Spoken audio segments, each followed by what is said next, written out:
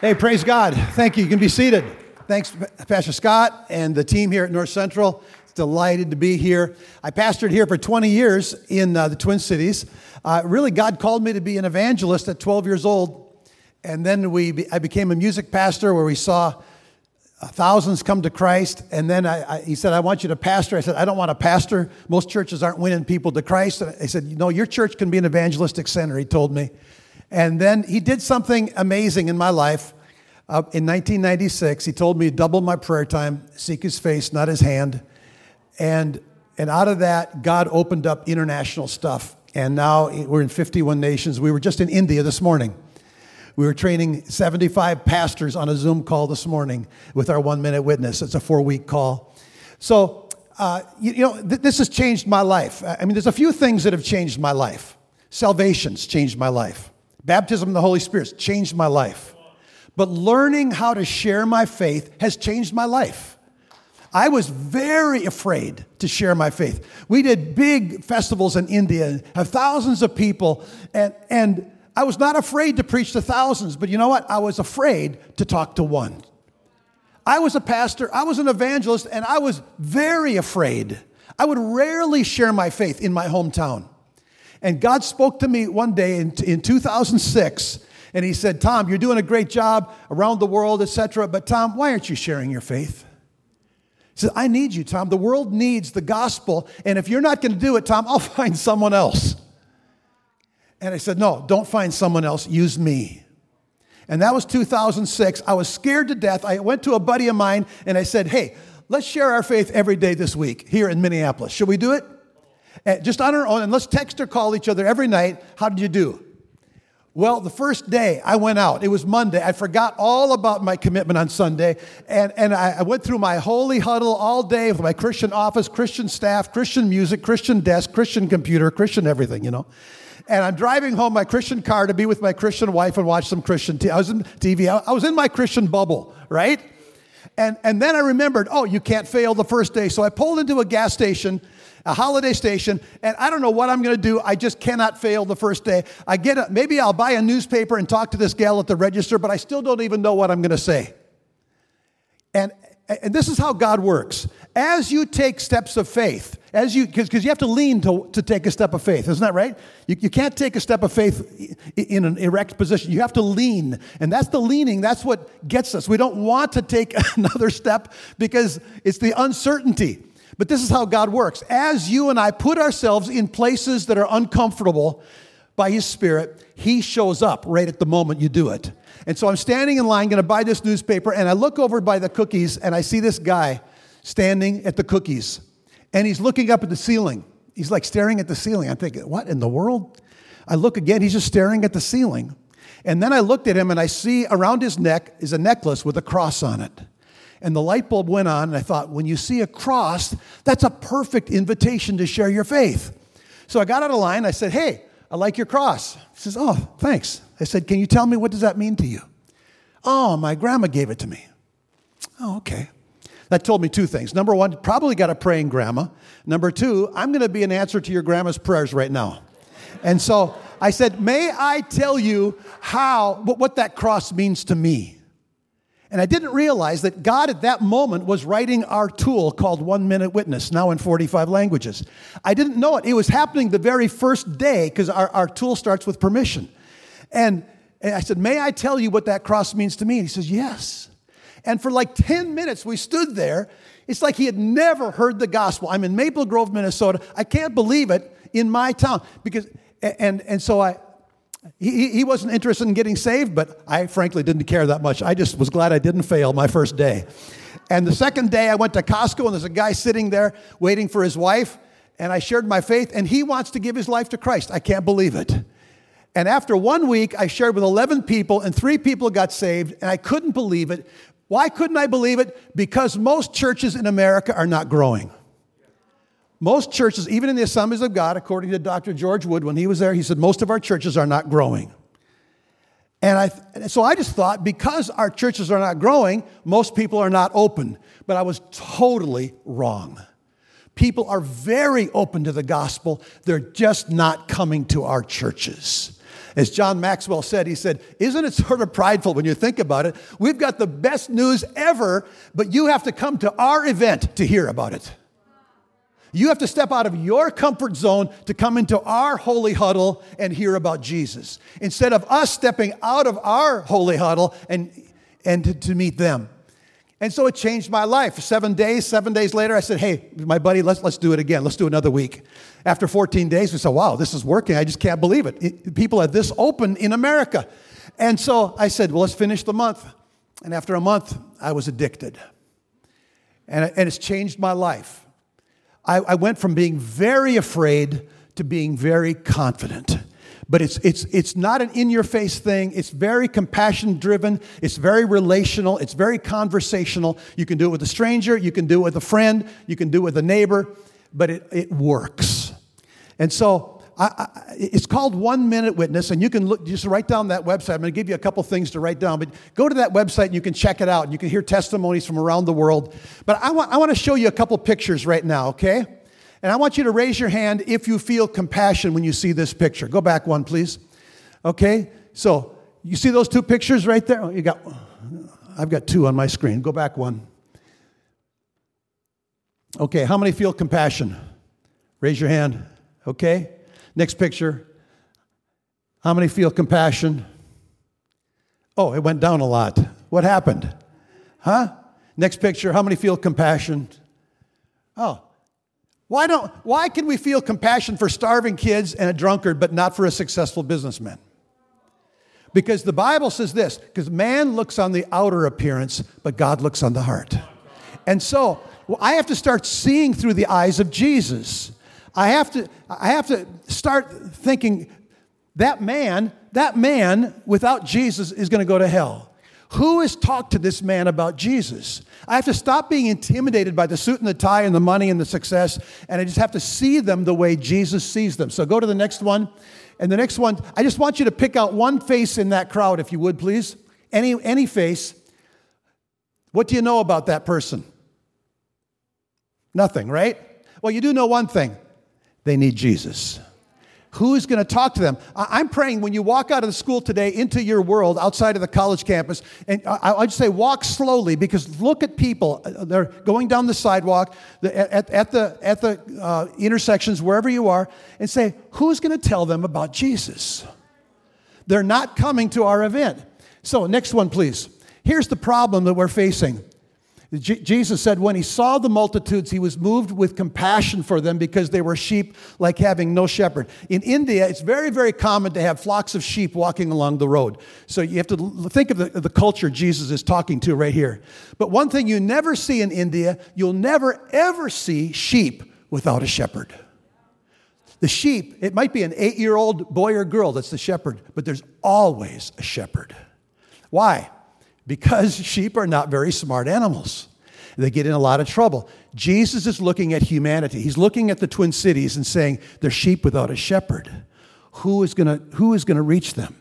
And so we tell pastors when we go to our seminars, the very first thing we tell pastors is to stop pastoring their church. Stop pastoring your church. Start pastoring your community. If you wait for them to come, they're not coming. Now look at some stats, because these are horrifying. 97% of Christians will never share the plan of salvation with one unbeliever ever in their entire lifetime. Maybe they invite them to church, maybe you talk about God, but most Christians don't even know how to lead someone to Christ. That is horrifying if you're serious about the Great Commission, which Assemblies of God is, which this school is. Number two, look at this next one. 90% of unbelievers will never come to our churches. Well, we might get a few visitors now and then, and we rejoice in it, and we're happy. But we're not touching our world. We're not making a dent. Because the world is growing faster and faster. Millennials are going to church less and less. And if we stay in our holy huddle, we lose, and eventually we die. It doesn't take a prophet to say that. It's just what has happened to all the other denominations. If we stay within ourselves, France is now less than 1% born-again Christian. France will be, in about 15, 20 years, they say, will be a Muslim nation without one bullet ever being fired, because they're having all the children, and it's just growing that way. It's the same way with the church in Jesus Christ. As our culture grows, if we don't get out of our church, these are just stats. I don't say it to condemn. I mean, I was afraid. I wasn't sharing my faith. So I'm saying, okay, if they're not coming, here's the good news. 75% of believers are willing, according to Barna Poll, to listen to a Christian who they trust talk about their faith. Our stats show that when you use our tool of 1 Minute Witness, that number jumps to about 98% are willing to listen. Rarely do we have someone say, no, you can't tell me. And so, next one. So, love is a choice. It's not a feeling. This is a chance for you and I to say, I'm going to make a difference. Compassion means it's two words, come and passion. It literally means to suffer with. Compassion is not a good feeling. Compassion is going to cost you. Compassion will put you in their shoes for a moment and try to help them. Sympathy is from a distance. Compassion always has action. And Jesus looked on the crowd with compassion. It's like a bad stomach ache. He felt their hurt and their pain. So next one. So I remember when I first started doing this, I said, God, what can I do? I don't have a lot of models. I mean, our model in Christian America when I grew up was build it and they will come. That was it. You build a new church, the people start coming. We were sort of a Christian culture. How many know we're not sort of a Christian culture anymore? We're moving away from it. The build it and they will come doesn't work anymore. The better mantra is equip them and they will go. And if we see the church as an army of believers, you have to give army guns and bullets. And this is one of the guns and bullets they need. They need to be successful. They need to be, at every Christian college, wouldn't it be wonderful by the time you graduate that you are really, really good at sharing your faith? Shouldn't that just be base standard, like 101? Everyone could be good. So you go into the business world, you go into the medical world, you go into the financial world, you go into ministry. Everywhere you go, it becomes the new normal. We share our faith. Now, there's 6 habits of a mature disciple that I see. If you want to be, the Bible says, go and make disciples. Usually we forget to go. We just make disciples of who's in our church. But anyways, there's 6 habits that I see. Number 1, mature disciples read the Word daily. Number 2, they pray daily. Number 3, they worship the Lord daily. Number 4, they give daily, whether offerings or of themselves. Number 5, they serve daily, because the greatest in heaven is a servant. But number 6, they share their faith. You can't be a mature disciple and be silent. It just goes against everything the Scripture says. And so this was a big challenge for me. I was a pastor, I was an evangelist, and I was scared like a little kid to share my faith. I was scared like a teenage girl. It's just like, what in the world? But he didn't have many models. So we're taking a hard right, and we say, let's move towards the people. Let's go out and get them. So, for example, I was on the phone with a guy having computer problems, and while I was on the phone, this guy's in southern United States, and while I was on the phone, I had to wait for something to download. And the Holy Spirit says, share your faith. Now, how do I know it's the Holy Spirit? Because the thought just came in my head, and I know I didn't think it. I wouldn't think that. It must be, and it's not the devil, so it must be the Holy Spirit, right? So share your faith. So I said, hey, so I did the 1 Minute Witness. Let me illustrate for you. Can someone time me? Someone time me on their stopwatch, okay? And when I say go, then go, okay? So I said, hey, while we're waiting for this to download, may I tell you, I'm working on an assignment. May I ask you a question? He said, oh, sure. I said, what's the best thing that's ever happened to you? And you know what he said? He said, you really want to know? I said, yeah. He says, the best thing is I got a sex change operation. And I about dropped the phone. I thought, what do I say to this? Now, this is like 5 years ago. It's just like, are you kidding me? Now I know why the Holy Spirit said share. And so he talked about it, but then he said, what about you? What's the best thing in your life? And I said, you really want to know? He said, yeah. Okay, ready? Well, here it is. There was a time in my life that I had no peace in my heart. I was asking the real big questions like, what's my purpose? And what happens when I die? Then one day, someone told me about a God who really loves me. His name is Jesus. And when I realized that Jesus died for my wrong and he rose again, I invited him to forgive me and be the leader of my life, not just a Sunday religious thing, but an everyday thing. And that was the best thing, because since I've met Christ, I have new hope, I have forgiveness, I have the promise of heaven. And I know if I had never given my life to Christ, my life would still be very empty, without purpose. So thank you for listening. The same Jesus loves you very, very much. 45 seconds. That's a 1-minute witness, okay? So you could do this. Every student could do this. It's just your story. And guess what? No one's going to argue with you because it's your story. I didn't quote scripture. It wasn't doctrinal. There's some tools like 4 spiritual laws. All that. It's an excellent tool, but it's doctrinal. This is not. This is testimonial. This is like kindergarten evangelism. Anyone. We have thousands of children, hundreds of children that are doing this. We have a children's version of this tool starting at 7 years old. And so you go to the website, you can see these things. But let me tell you one more story because I told them. But there was another time that even touched me more. I must have computer problems a lot because I called my computer company, and they connected me with a call center in the Philippine Islands. And this gal came on in the Philippines, and she's talking with really good Western English accent. She said, oh, yeah, they actually train us to talk with your accent so you can understand us. I thought, you're doing great. So I said, and again, we had to wait for something. So I said, I'm working on an assignment. May I ask you a question? She said, yeah. I said, what's the best thing that's ever happened to you? Oh, my family, she said, and she just went on and on and on about her family. She couldn't hardly stop talking. It's just joyful, talk. When she was done, I said, hey, may I tell you the best thing in my life? She said, yeah. And so I did my 1-minute witness just like I did. But now something changed in the atmosphere.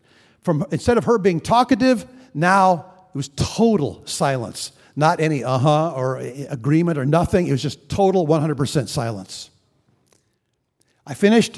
We finished our work on the computer, and that was it. And we thanked each other. I thanked her, and that was end. And I thought, well, okay, God, I obeyed your prompting. I have no idea what happened. 2 days later, I received an email from this lady. I did not give her my email address. She had to look it up in the company records. This is what she said. Dear Tom, it is highly prohibited for us to contact our customers. But I had to tell you that when you were talking about how Jesus changed your life, my eyes were flooding with tears, showering with tears, she said. I couldn't even speak or my voice would crack. Because when I was 17 years old, I was serving Jesus. But just yesterday, I told God, you might be for some people, but you are no longer for me. Now, she says, out of all the thousands of calls we receive at this call center, God directed your call to me. Thank you, thank you, thank you. You see, when we share our faith, we are partnering with the Holy Spirit. The Holy Spirit is already working in their lives. You are just helping revive it again and help bring it to attention. We can't save anybody, but we're partnering with the Holy Spirit. And the Bible says that when you get to heaven, there's a special avenue in heaven for those that win many to Christ. Daniel 12:3.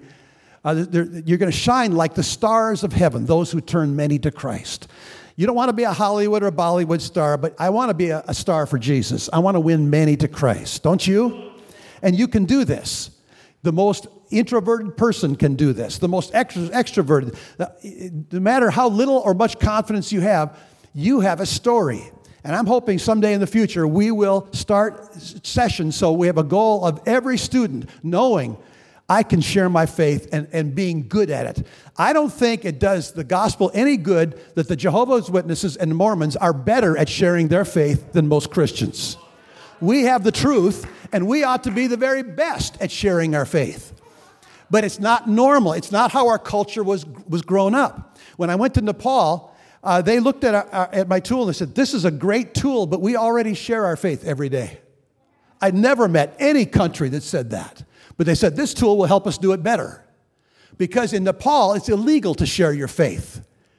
When persecution comes, the church grows. I talked to an Iranian Assembly of God pastor who had to leave the country of Iran in Armenia. We trained him. And he looked at our tool. He said, this will work great in the Muslim culture because it's by permission, it's relational, it's conversational, it's not preaching at them. So you and I have a story, and God wants you to use your story and to become really, really good at it. And you can do it. By the Holy Spirit, you can do this. And so I want to leave you with a couple things. Number one is that, and here's the 5 fingers. You can go online and see it, but I did permission. May I ask you a question? Then I said, I don't say before Christ. I said, there was a time in my life. And then one day, number 3, when I realized Jesus died, number 3. Number 4, since I met Jesus. And number 5, if I never met Jesus. So pretty soon you just memorize it. It's your story. And pretty soon you just know. You don't even think about it. You could do it in your sleep, and no one's going to argue with you. So don't worry about rejection. Next one. So I encourage you. We do have an app for this now. It's on the commissioned app. And if you go to app.oasis.ngo, and you can put that code in there, and you can actually chronicle. We're challenging everybody. You can win 10 people to Jesus this year. You can actually pray. People are that open outside the church. And so you can do it, but you have to be trained. You have to be good at it. And we give people a partner for 21 days. You have a partner. You text or call your partner every day to encourage each other and say, we can do this. But you realize, what was the enemy lying to me about? And I was listening to his lies for so long. This is one of the things that is, I think, in my opinion, doubled my personal fruitfulness.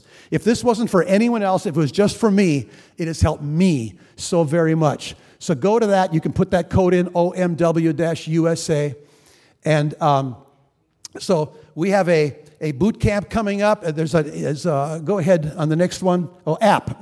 Yeah, info. There you are. That's our email. If you want to know more, we have a boot camp coming up on Halloween Day, October 31st, here in the Twin Cities. If you want to be trained in that, just contact us at that email. If you want to go further in this, if you want to help us in the school, whatever. But I believe God is using the young generation, raising up the young people to shake our earth and to shake our nation. Okay? The rioters are not going to change our nation. You have influence, and God wants to use the Holy Spirit in you to make you bold. And we as Assemblies of God Pentecostal people, I love my prayer language. I use it all the time. But if you read Acts 1:8, the purpose of Pentecost was so you could get filled with the Spirit and go out and be His witness. His witness. And the Greek word for witness is martyres. And in that day, it just meant to tell somebody what you saw. But because many of the Christians started getting killed because of their witness, our definition of the word actually started to change. The martyres started meaning martyr, someone who gives their life for their cause. It actually costs you your life.